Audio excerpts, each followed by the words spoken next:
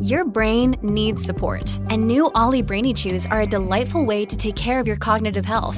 Made with scientifically backed ingredients like Thai ginger, L-theanine, and caffeine, Brainy Chews support healthy brain function and help you find your focus, stay chill, or get energized. Be kind to your mind and get these nootropic chews at ollie.com. That's OLLY.com. These statements have not been evaluated by the Food and Drug Administration. This product is not intended to diagnose, treat, cure, or prevent any disease. When you need mealtime inspiration, it's worth shopping Kroger, where you'll find over 30,000 mouth-watering choices that excite your inner foodie. And no matter what tasty choice you make, you'll enjoy our everyday low prices, plus extra ways to save, like digital coupons worth over $600 each week. You can also save up to $1 off per gallon at the pump with fuel points. More savings and more inspiring flavors make shopping Kroger worth it every time. Kroger, fresh for everyone. Fuel restrictions apply. Ryan Reynolds here from Mint Mobile. With the price of just about everything going up during inflation, we thought we'd bring our prices down. So to help us, we brought in a reverse auctioneer, which is apparently a thing. Mint Mobile Unlimited Premium Wireless. How to get 30, 30, bit to get 30, bit to get 20, 20, 20, bit to get 20, 20, bit to get 15, 15, 15, 15, just $15 a month? Sold! Give it a try at mintmobile.com/switch. $45 up front for 3 months plus taxes and fees. Promo rate for new customers for limited time. Unlimited more than 40 gigabytes per month. Slows full terms at mintmobile.com. Welcome to the New Books Network.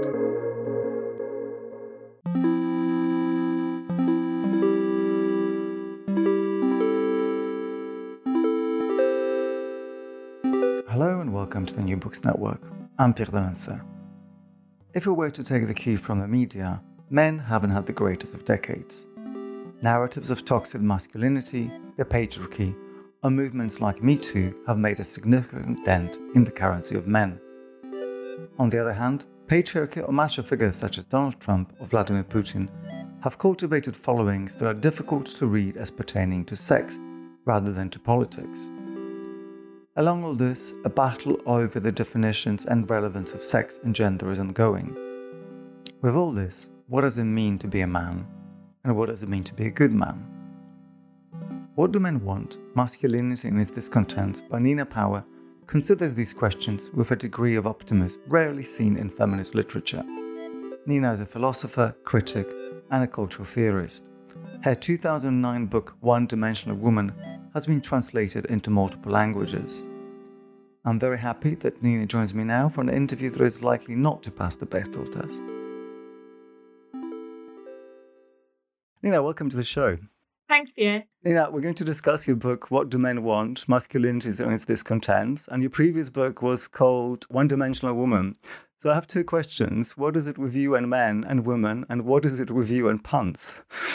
Well, I enjoy a good joke, and I thought it would be amusing to turn the tables on these two very famous phrases from male thinkers. So obviously, one-dimensional woman is a joke about one-dimensional man, which isn't actually what Marcuse says in German, because Mensch is human rather than man, but it's a joke about the English translation.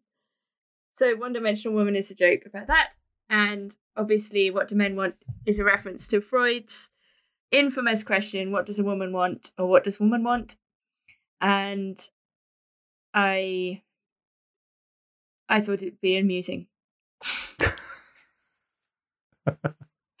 And I suppose on the other question, I think that sexual difference is very interesting and worth discussing.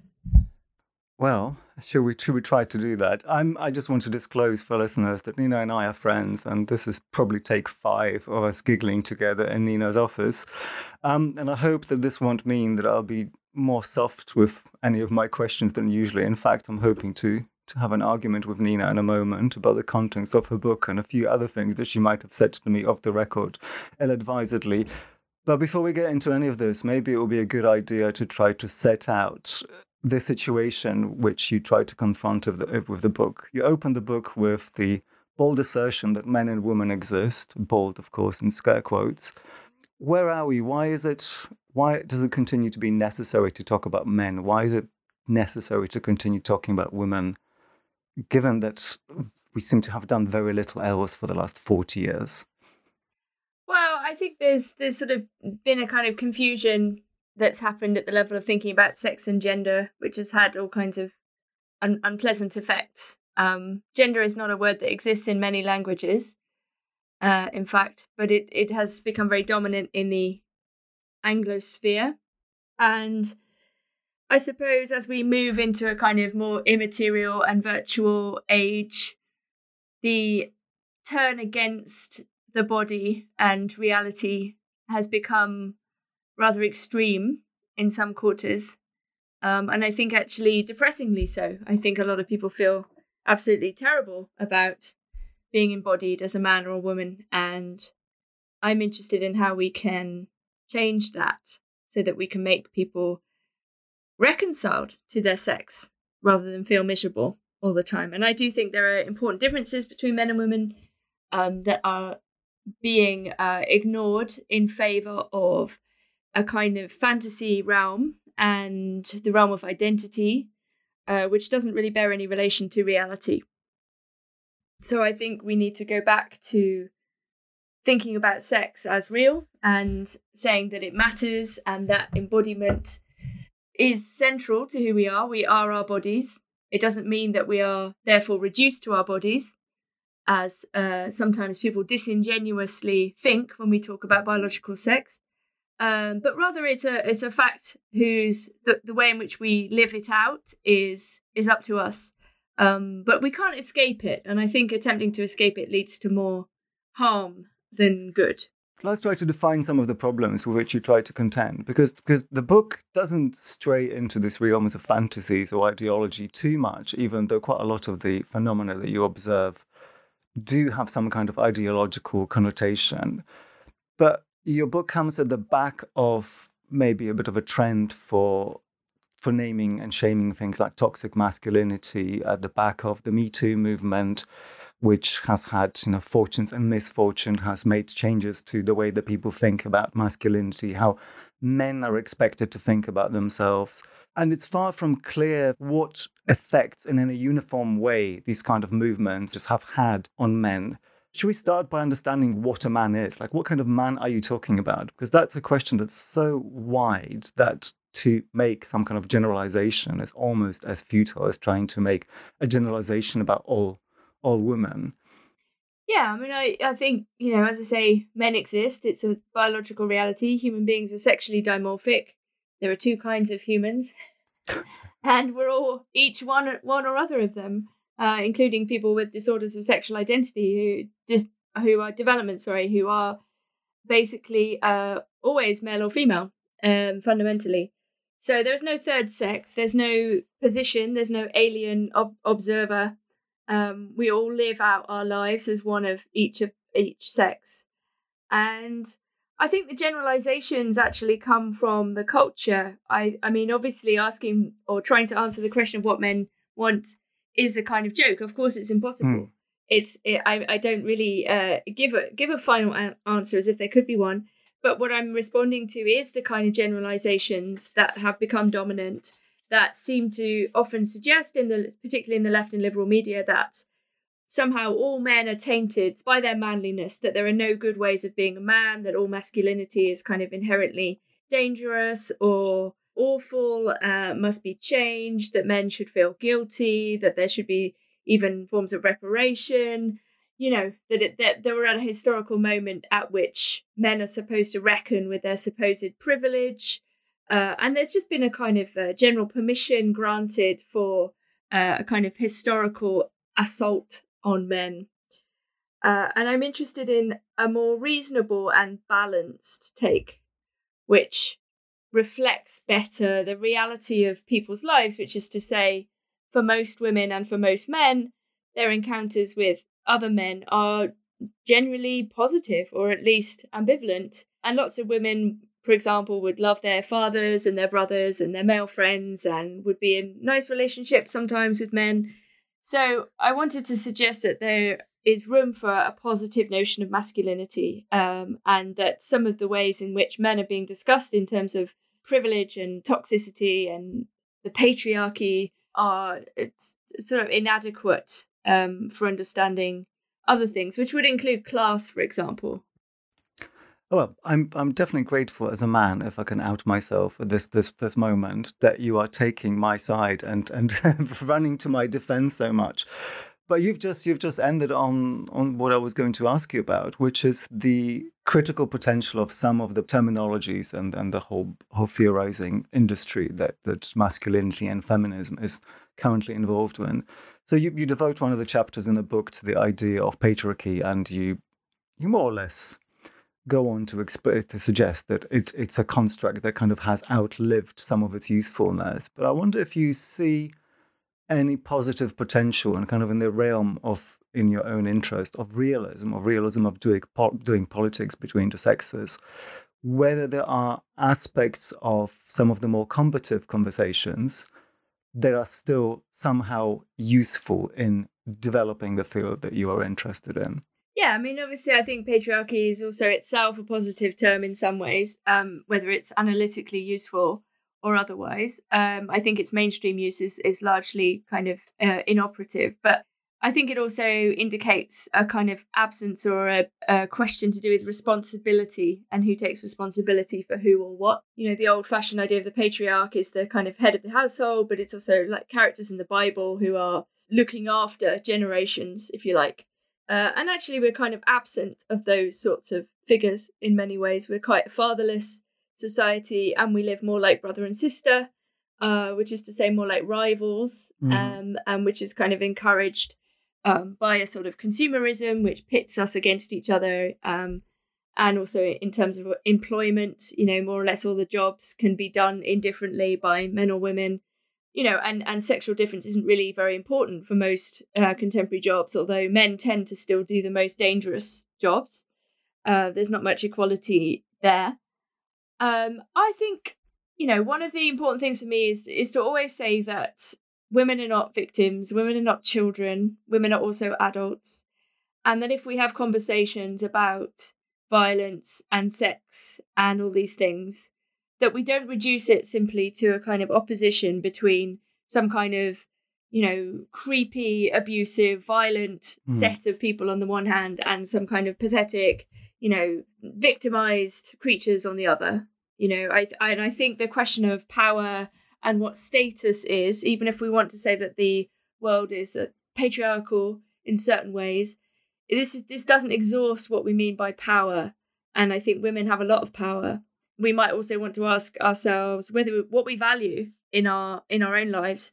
Do we really think that becoming a CEO, a woman becoming a CEO of a business is really the height of feminist achievement? Or are there in fact lots of other things that we're much more interested in that would actually be much more liberating and wouldn't involve the same kind of status games that a lot of people feel compelled to play? It's quite interesting. It strikes me, reading the book and now listening to you as well, that it's not quite a paradox, but it reads like a paradox, that at one point you want to reaffirm a certain binary, the binary of the sexes, but somehow reject some of the apparatuses which grow on that, some of the binaries, the kind of Manichaean, you know, good and bad approaches.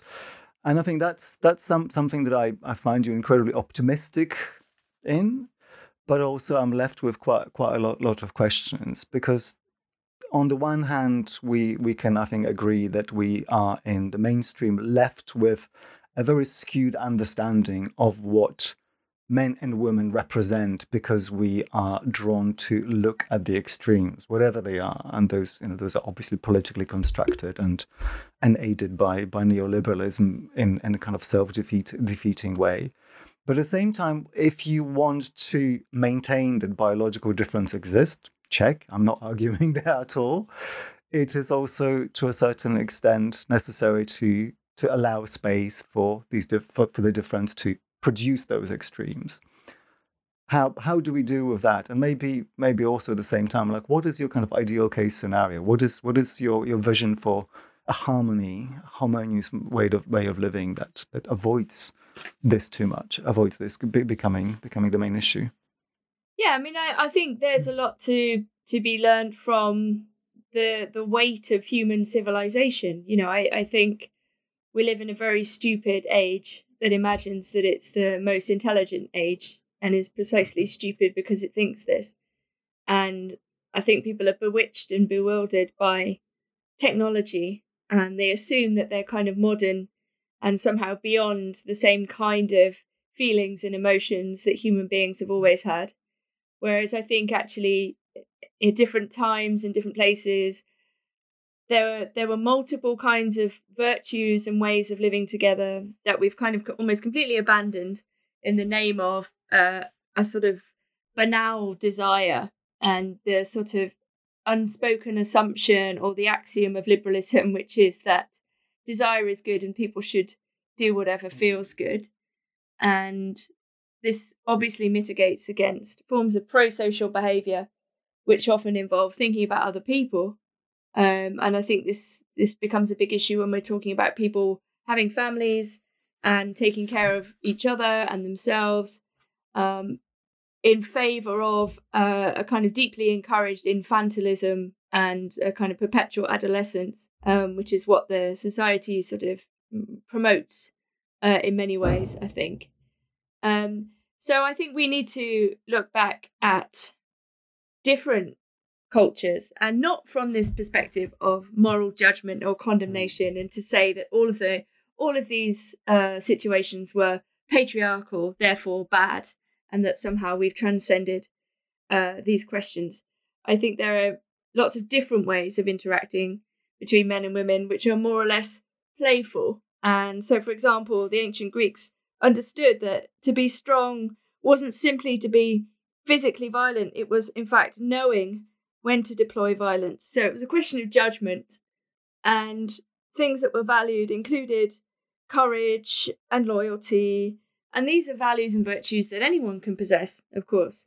But I was particularly interested in what it might mean to think about being a good man today. And so moving away from this kind of universal condemnation idea, this kind of original sin of manliness, and saying, well, what would it actually mean to be better and to be a good man and to encourage men to think of themselves as improvable and not bound by this kind of this sort of minimizing culture, and also to help other men to avoid men also becoming too isolated and atomized and therefore resentful and potentially violent.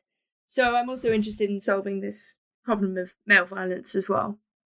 That's really interesting. And you mentioned now the idea of improvement, and you mentioned in a book a whole industry of self-help, which I guess is an industry that doesn't quite discriminate between men and women. Everyone is allowed to spend their pennies on feeling better for 10 minutes before they reach for yet another book. But to a certain extent, the idea that men would be improved from within seems to be a little bit taboo at the moment. For some reason, figures like Jordan Peterson, who's one of the characters in your book, is almost universally vilified by feminists or circles on the left. And whatever way I want to think about Jordan Peterson, there is a level at which all he does is offer some kind of quite basic and quite simplistic moral guidance to a generation of men who I think quite fairly can be claimed to be lost, to be, as you said, kind of fatherless to a certain extent. So how do you see the potential of these kind of very basic messages? Like how do we spread the good word without reverting to either moralizing historical views or kind of religious fervor that quite often is the subject of critique and is misunderstood to lead into all sorts of cultish behaviors? Yeah, I mean, honestly, I think maybe, moralism or religion would even be better than than liberalism. But yeah, I mean, I tried to say why, for example, someone like Peterson is very popular. It's important, I think, to understand what people see in him, and I think it is this kind of patrician father. Yes, what he says is kind of basic, but actually, most of us need that kind of basic thing to be told to us, and I don't think there's anything wrong with that. And I suggest that in fact, what Jordan Peterson and others in his sort of world realm suggest is actually beneficial to women, because one of the things that he suggests is that men should sort themselves out, and they shouldn't rely on other women or, a girlfriend or mothers to do all the work for them. In fact, they should become autonomous and sort their own life out, which actually takes the resentment away from the missing woman or the woman who's supposed to be doing all the work. So actually, I think it's kind of helpful. And I think for everybody, it's like this question of like, who does your health belong to? Which is a very political question. And particularly in the last 2 years, it's like, does your health belong to the state or does it belong to you? And what can you do to sort of, if you like, look after yourself without kind of blaming the culture around you or always giving in to your desire or, becoming an addict or whatever. And I think the kind of self-help that's directed at men is often about getting them out of these negative patterns of behavior, whether it's to do with porn addiction or drinking and saying or drugs or whatever, and saying instead, no, you can actually take hold of your own life, you can take responsibility for yourself. And in fact, by doing this, it's only by doing this will you be in any position to offer a woman, if that's what you want, any form of something that she might desire. And obviously we're talking largely about straight, relationships here. It's interesting when I was looking at the relationship between the kind of the gym culture and this kind of culture of fitness. Sometimes men would start off doing it because they wanted a girlfriend. And then at a certain point, it just became an end in itself. Like it just became enjoyable for its own sake. And that actually was about hanging out with other men and, just enjoying the company of men. And so it took it out of that kind of, desire or need for finding a partner. I'm still thinking about the way in which quite a lot of the conversation that usually starts with Jordan Peterson but ends up being a rant against the alt-right ends up seeing the kind of homosocial relationship that you describe, the people who go to the gym and are just into that for its own sake. Like they get rolled up into this whole discourse about radicalism, white supremacy, and incels. I've been thinking about incels, and I've been looking at some of the mainstream research on incel culture recently, and I've been finding, my instinct is that we get quite a lot of this wrong. Do you have a theory of why these things come so closely together? Yeah, so I guess there's quite a prominent discourse in left liberal media which suggests that the manosphere, the idea of the red pill, seeing the world as it actually is, as they would put it, and that the kind of bodybuilding culture and the no-fap movement, which is to do with men wanting to stop watching pornography and stop being dominated by their urge to masturbate, which I think is very positive if people want to stop doing that. These are often portrayed, and this idea of incels, these involuntary celibate men who are supposedly potentially violent, and there have been a few very rare instances of men who are associated with incels, although it's not a group, it's not like there's a membership card. So you always have this issue about whether someone is something, if you see what I mean. It's like this person did some terrible action. Is it the responsibility of a supposed forum? Yeah, so it's perfectly possible to be single and depressed and not have that hashtag in their profile. Yeah, sure, exactly. So there's kind of all these kind of usual questions of cultural causation, which have been going on forever. If you listen to, I don't know, particular music, are you more likely to be violent and so on? So, but I think that there is a tendency to, on the left and left liberal media, to both want people to demonize, like you're allowed to, for example, hate people who hate. This is permitted hatred. So if you say that there's a group of men who say hate women, then you're allowed to hate them. I think there is a way in which these dispossessed young men who are often very poor and working class, living in very deprived areas where there aren't really many jobs. There's a very good documentary by Alex Lee Moyer on incels called TFW No GF, where she interviews some men who would associate with that movement, and they're very funny and very self-deprecating, and they often live in very, depressed parts of America, not in the liberal main cities, and they have a very different experience of reality than the people who are attacking them. So I don't know, there's a way in which it's sort of okay to bash certain groups of people, right? And, this sort of promulgation of resentment is part of the media discourse in a way, and which is dominated really by a kind of a liberal mindset. So anything outside of that is likely to be called, alt-right or far-right or whatever, even where it bears no relation to any of those things historically or politically whatsoever. I mean, there's nothing inherently right-wing about wanting to look after yourself and get fit, I mean, the left, for example, used to be extremely critical of big pharma. If you read Illich and if you read, many left and up until quite recently, the left were very skeptical of consumerist and pharmacological solutions to health problems. The left would say you need to look after your own health and eat healthily and exercise and do all these things. And now suddenly these things are attached to the right, which doesn't really make any sense unless you imagine that left liberal governments are quite happy for you all to die, which is probably the case, frankly. Oh, well, that's cheerful. I was going to accuse you of harboring cruel optimism in the book, but I think that's just been wiped away in that one statement. But look, we've taken ourselves into industrial towns and white working class men, and that's something that I think is quite important to dwell on for maybe a little bit longer, because the preoccupation of some of the critical apparatuses that we engage with, I think, is never to do with those kind of communities. But on the back of this, I want to ask you about your method. So in as much as we're not really going to find out what men want, because that's a fool's errand, as it was with Freud, how much time did you spend in the former Red Wall working class communities in northern England talking to men outside nightclubs? I mean, this is a facetious question, but again, how can we reduce sex to this kind of monoculture, again, in which we can separate any of these things? Well, I mean, I'd say precisely again, against those generalizations, that the question of class rarely comes into those generalizations that are being made about toxic masculinity and so on, and actually this idea of male privilege clearly doesn't really apply to people who are to men who are dying of like opioid overdoses in like poor parts of America, or men who are committing suicide because they don't have any social role.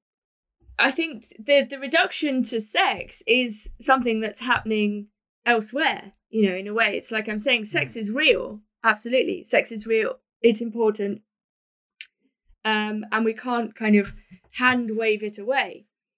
But sex doesn't tell you anything about how you're going to live your life. It doesn't tell you anything about the meaning you attach to sex and so on. It just says that it's a fact. And, there may be other more salient facts when you look at somebody's life. Questions of class and geography and all of these kinds of things. At the same time, we can talk about broader trends. So the movement in employment in this country, the kind of destruction of manual labour where men dominated, it took place quite a long time ago at this point, in my lifetime, but under Thatcher, and the very deliberate political shift towards what might be described as feminized work. And this is what I discussed in the first book about the feminization of labour and the way in which employment is moving towards things that don't require kind of forms of physical labour and physical skill. And in that sense, everyone has sort of become womanish. And at least those are the sort of skills and values that are rewarded. And I think we can also see this negatively in the kind of social online sphere, where everyone has become like a mean girl and sort of pathetically bitchy. Whereas I think people should, men should go back to sorting out things like with duels and, face to face and duels. Yeah. Right. I mean, I happen to know that earlier this week you were pretty much cut off by a producer of the BBC for saying something similar. So yes. Should I offer you an opportunity to expand on this thought sure. and advocate violence in the street? Yes, I think that, what we're talking about, especially when we're talking about male energy, men are more violent than women. They're responsible for the vast majority of interpersonal violence against each other, against themselves and against women. The question of how a culture deals with male violence is obviously always very important. You can ritualize it. You can make it to do with sports. You can make it to do with sex. You can make it to do with culture. You can repress it and you can generate other things as a consequence. I don't think we're ever going to eliminate male violence, but we obviously want to, let's say, direct it, not towards situations which destroy the social fabric, but rather improve it. And so my joke, it's slightly jokey, I suppose, but, if we have a world in which male violence is not expressed in the correct way, not ritualized, not a matter of etiquette, as in the duel, it will come out in other ways that are not necessarily better either. And I think this kind of condemnation, again, of these generalizations about men being violent and rapists and so on, is actually worse, far worse than my optimistic claim, which is to say that most men are not like this. Most men will never rape or murder anybody. We're all capable of harm. We're all apex predators, after all. And so, but at the same time, to offer men this idea of improvement, the same as we can all improve, and to channel their negative energies into more structured and ritualistic activities. So I suggest we might need to come up with new rituals, because there aren't very many rituals left in our culture. Do you have suggestions? Well, I mean, I guess there's lots of, people play football and, maybe a bit more wrestling. I think people shouldn't be afraid to wrestle. People shouldn't be afraid to wrestle. I mean, no. That's a pull quote for when we typed this up. Look, Bumble knows you're exhausted by dating. All the must not take yourself too seriously and 6'1" since that matters. And what do I even say other than hey? Well, that's why they're introducing an all-new Bumble with exciting features to make compatibility easier, starting the chat better, and dating safer. They've changed, so you don't have to. Download the new Bumble now. Many of us have those stubborn pounds that seem impossible to lose, no matter how good we eat or how hard we work out. My solution is PlushCare. PlushCare is a leading telehealth provider with doctors who are there for you day and night to partner with you in your weight loss journey. They can prescribe FDA-approved weight loss medications like Wegovy and Zepbound for those who qualify. Plus, they accept most insurance plans. To get started, visit plushcare.com/weightloss. That's plushcare.com/weightloss. I've been thinking about, I think your book touches on this and with your conversation so far now, but I keep on thinking in debates to do with equality about the question of solidarity and how somehow the two are almost contradictory. And you've essentially alluded to this, how the denial of difference somehow doesn't really allow for that much productive exchange between agents who are different. Like, what happens to solidarity? How can people live together and exchange their values when there's no difference between them? Like, what happens when all neoliberal subjects are equal, but by that virtue equally weak? Yeah, I mean, there's a rich history of kind of socialist and Marxist feminism on this topic. I mean, if you read Kollontai, she's very interested in precisely how working class men and women can feel solidarity with one another, in fact, in the midst of difference and their different experiences of childbirth, let's say, or, their physical being. So I think there are, absolutely, to understand each other in an empathetic way is not to downplay the difference, but rather to engage in superior forms of imagination.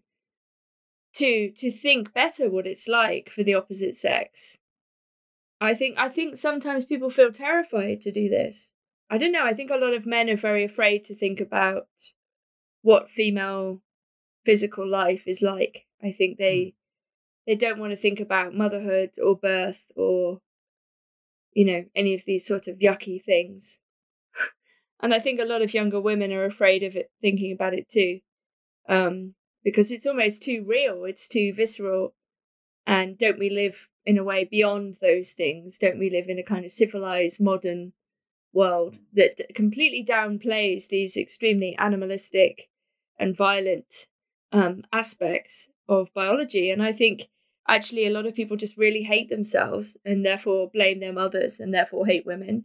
So I think there's like deep misogyny in our culture and deep hatred of mothers in particular, which is something that absolutely should be changed. I think when women speak in public, particularly about issues that concern them, they are often attacked in a very extreme way. And And, to go back to the point about equality, there's equality in all different realms. If we're talking about political equality, are we talking about suffrage and representation? Are we talking about representation in the political discussion?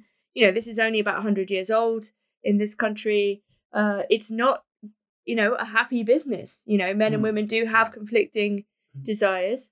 Women are often not listened to in this regard. We can talk about democracy as a celebration of equality.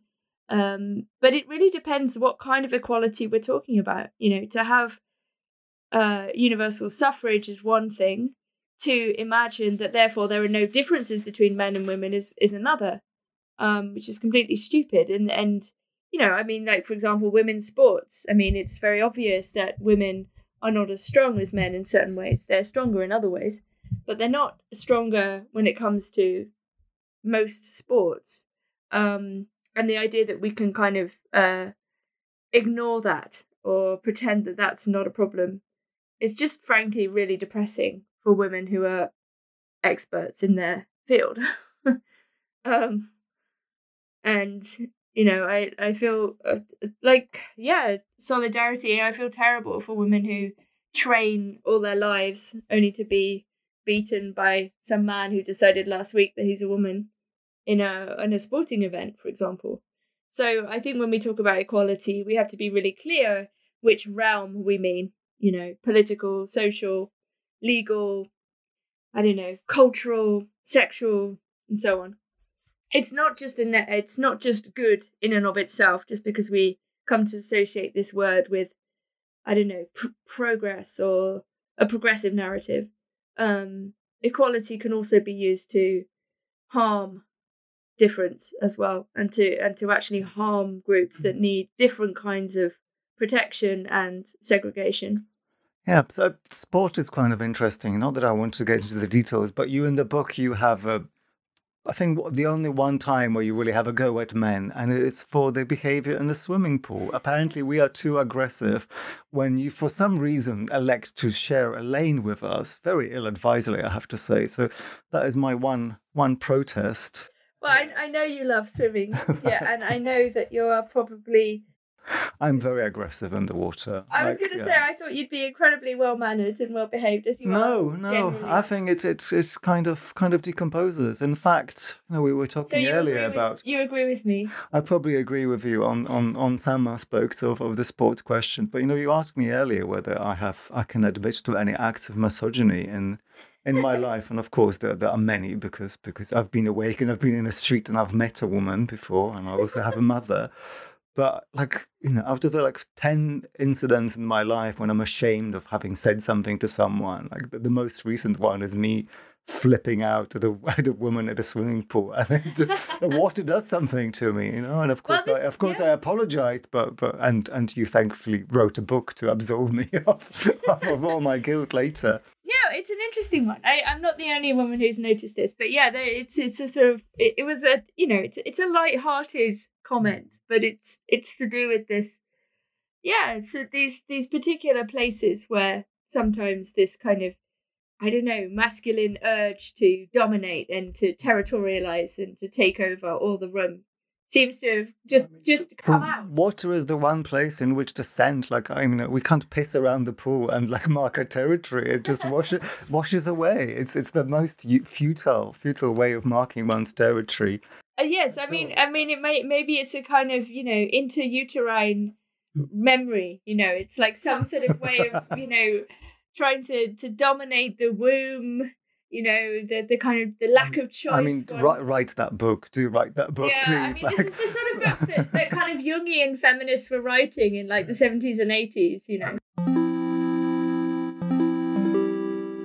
I ask you facetiously about your research and how your sample size of the kinds of men that you spoke to, and how do you even conceptualize the fact that we must talk about men, an entity that so often we end up having to talk about women. Essentially, your book is a feminist argument. It just happens to be looking at the other side. I'm doing it a bit of an injustice here. You do actually look at your subject in quite a lot of detail, and you look at material not from the female experience exclusively, but the female experience is always there. Whereas in feminist conversations, men don't necessarily have to be looked at with the same level of care. And treading mildly carefully, there's also a bit of an asymmetry in some of the ideological and political conversation around trans men and trans women. Like there's one side of this transition ends up gaining something, the other maybe not so much. Do men get to be able to define themselves, as we've already mentioned, without reference to women? And is there some kind of asymmetry, which means that women are not afforded the same privilege? Like, can we have some kind of separatism that helps us ideologically, or at least theoretically? And yeah, I think it's a really interesting question and a very deep one. I wanted to write a book about men, but it did end up in large part being about the relationship between men and women, right? It's a book about heterosociality, ultimately. It's about how we get along or don't get along in the world as it is, which is a mixed world. It's not a segregated world. And I think there is maybe more room for sex-segregated activities. I think maybe the pendulum has swung too far towards the mixing, and we might need to go back to having a more separate life in some ways, and then coming together more beautifully at other times. I mean, of course, I'm not talking about looking after children, which would require both parents, but rather, I don't know, almost like as a kind of form of ritual behavior, to have those things. If you think about, I don't know, when people used to learn how to ballroom dance and then go to balls, and, they would meet people there, but it was a rare occasion, and a very exciting one. Whereas now you can just download an app and, screw someone from down the road, and who gives a fuck, you can watch Netflix and order a pizza, and it's all very boring and banal. And so I think we need some more magic and re-enchantment in this kind of frisson of difference. I did look at some male separatist movements, so like MGTOW, which is men going their own way, which is a small tendency, a trend towards some men just kind of completely abandoning what they see as the corrupt dating economy. And some of these men are quite misogynist. They maybe have had a bad experience, a bad relationship or marriage that's broken down. They generalize from this bad experience, and therefore they say that all women are gold-digging bitches or whatever. And, then they go off and do their own thing.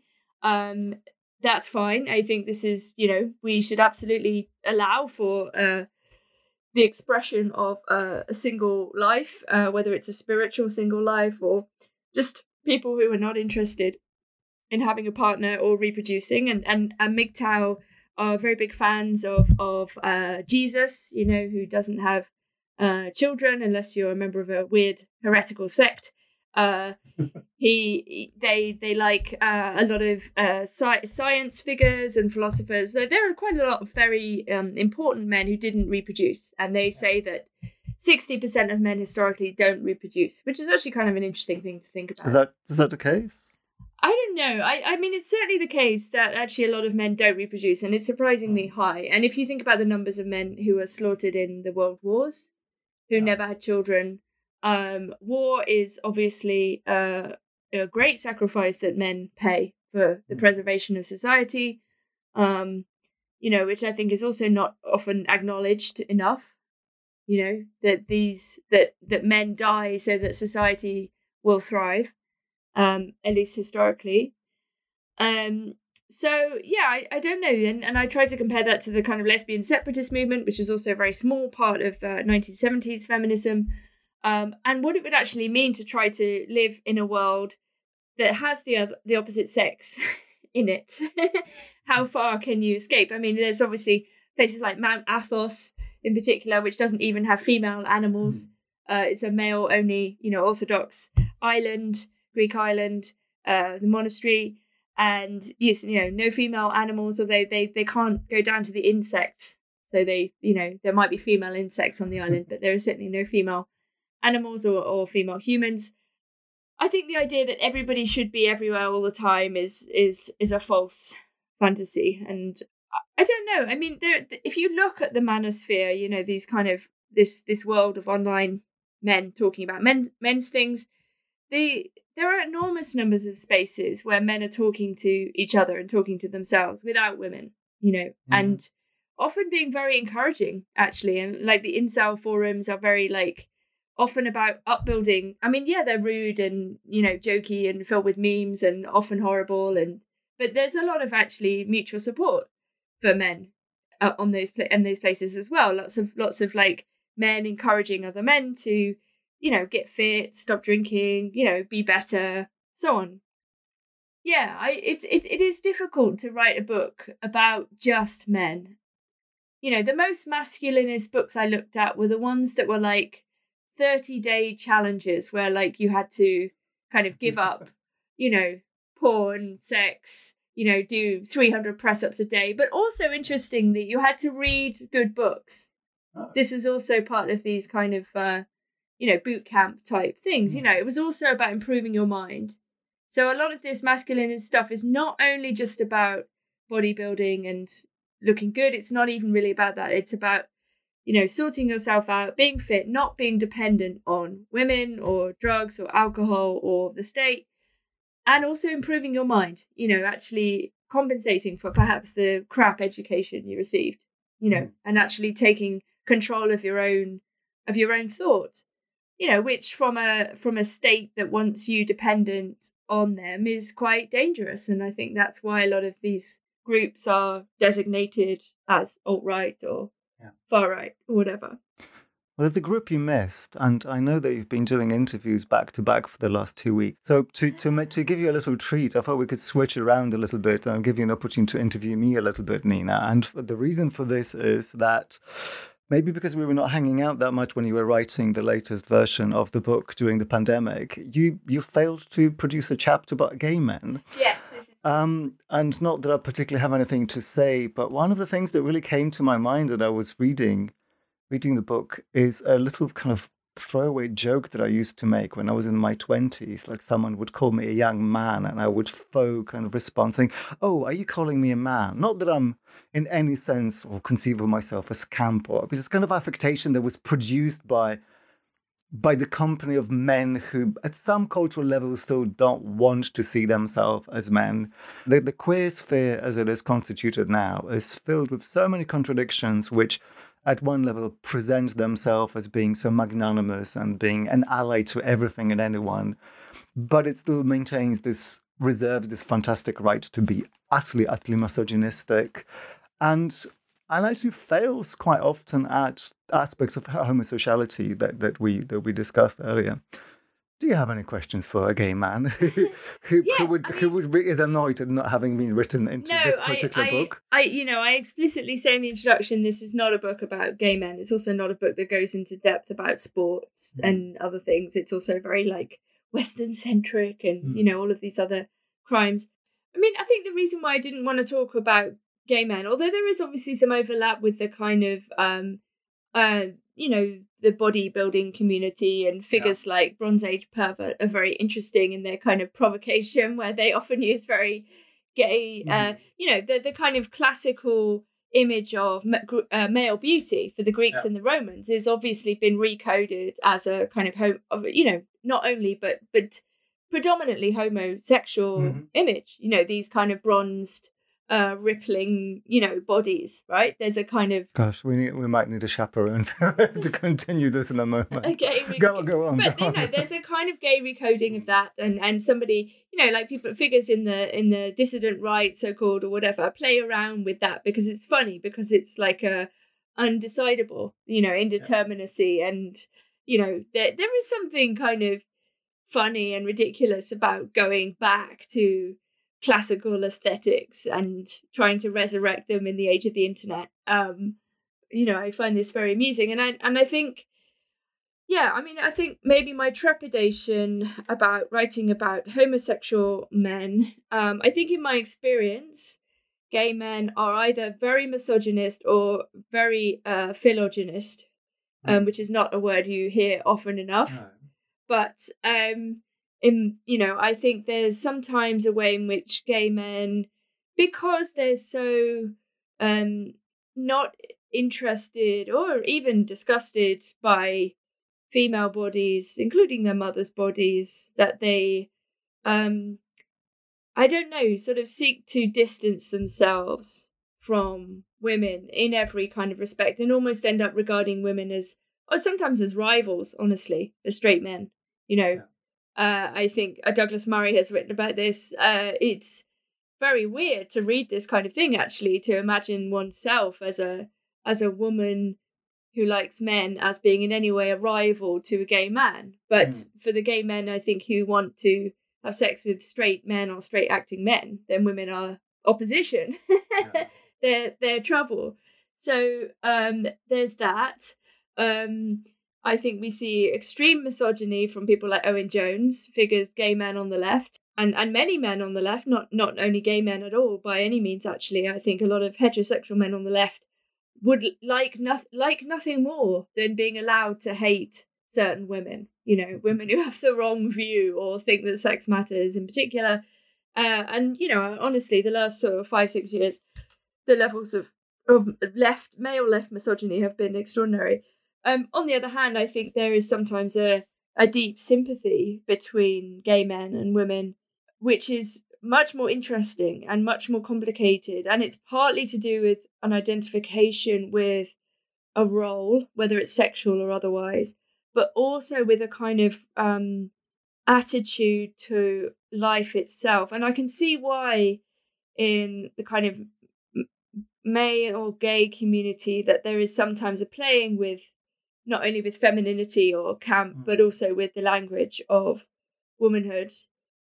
And I think there is absolutely, this is very interesting. And I'm a strong defender of the demi-monde. I think, there is a grey area in social and sexual life which should be largely tacit and that people can engage in and with if they like, but it's a kind of secret, private thing.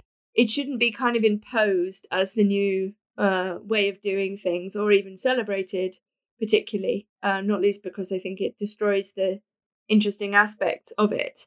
So I don't know. Let's turn it back to you. I think that I was afraid you might remember that. But... yeah. So So let's ask you. What do gay men want? I did actually ask a friend of mine, a gay friend of mine, what do gay men want, and he said to take drugs and fuck until we die. Yeah, that's definitely a view that I have seen reproduced and lived out by many people. A friend of mine, Peter Darney, wrote a very successful play called Five Guys Chilling, which I guess he wrote about 10 years ago, and that was a really beautiful study of the kind of chemsex culture, which was really rampant in London at the time, and I'm pretty sure hasn't really died out that much. Maybe the drugs have changed, and maybe the prevalence of HIV has slightly dropped. I think it's almost the same fool's errand as it is with your question in your book. Gay men want the same million different things, and they're driven by the same unrealizable, unconscious desires as anyone else. In a way, the kind of conversations that you and I have had before, I've talked to you about having sexual desires that have led me to really exploit the kind of promiscuity and liberated, algorithmically mandated sexual behaviors that are completely normalized within the gay community, in scare quotes, but also being able to flip within a minute towards having completely traditional desires of a stable partner and a dog, even though I have made bad jokes about how all gay men cannot face the fact that they cannot bear children, so they all want to have a dog. Like that's become kind of a substitute. But I think what has been quite interesting at the back of what you were saying about the kind of levels of misogyny and how the gay sphere has become integrated into the very activist political sphere.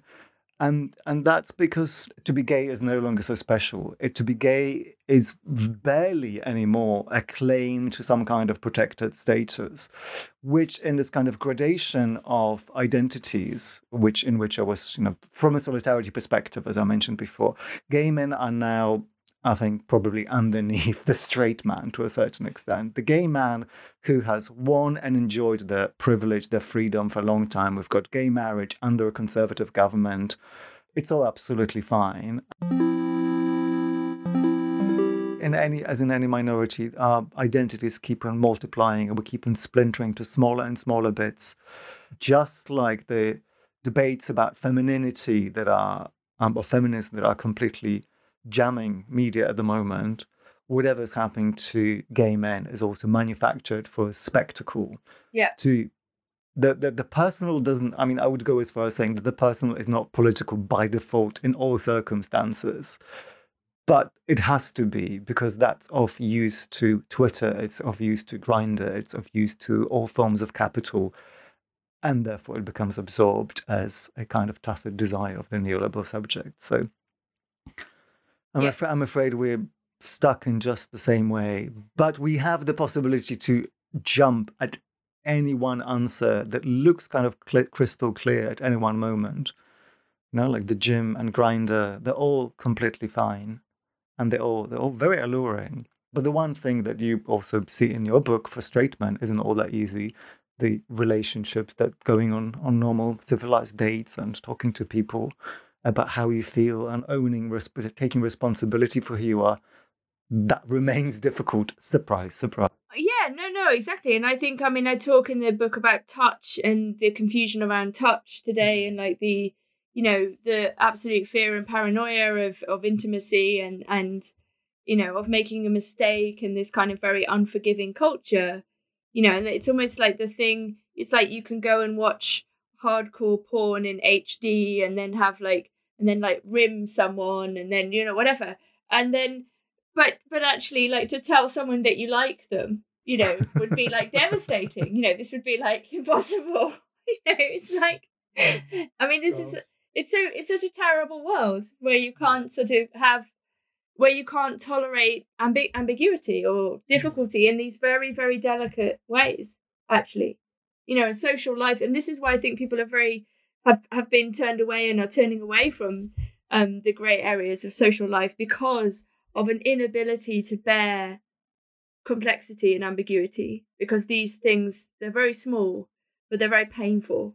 You know, it's much easier to, I don't know, find someone who'll beat the shit out of you and then, you know, eat pizza with them than it is to that's what I did last night on my date. But listen, you've talked about the ambiguity now. Maybe this is a good moment to get back to your optimism and ask you the last question. You talk about games and the way that men and women play games with each other in the book, and I think maybe this could be a good way to kind of leave us with a commandment of what it is that we could all do tomorrow and later today to feel happy about who we are. Set us a game, and hope, is it going to be Dungeons and Dragons? No, although I did play Dungeons and Dragons. I was an elf ranger called Jebediah Moonstone. I had a bow and arrow. I have no idea what this means. It was great. A long time ago. Well, I think actually just reflection on the reality of the multiplicity of our involvement with each other. You know, so again, to get away from these kind of dominating negative narratives and to think about all of the different relationships that we have with the opposite sex, you know, as friends, as family, as colleagues, as, you know, and a lot of these are not wholly bad or wholly good. A lot of them are fleeting, some of them are meaningful, some of them are ambiguous, some of them are complex, some of them are wonderful, some of them are both awful and great. And I think, you know, people already live in that world, this very mixed world and this very complicated world. And I think it's just maybe ignoring these sorts of forces that try to generate resentment on the basis of faulty generalizations. And I think there should be more grey areas, more flirting, more silliness, more lighthearted humour, and people should stop pretending to take offence for attention points. Wow, do we need a break for a hug right now? No, well, you know, now that you've sorted out this particular set of problems, because everything's going to be fine as we get on with our games. What's next for you? Well, I don't know. I don't have an academic job anymore. I left them all. But you are writing no fewer than 2 books, I understand, and you have a podcast that I think I'd like to at least recommend to our listeners. I do a weekly podcast called The Lack with the amazing Helen Rollins and incredible Benjamin Studebaker, where we usually discuss a film from a philosophical, political, and psychoanalytic perspective. And I have a Substack. I'll put links to all of this in the show notes. Yes, and I will write some more things probably soon. Probably soon. Thank you very much, Nina. Thanks, Pierre.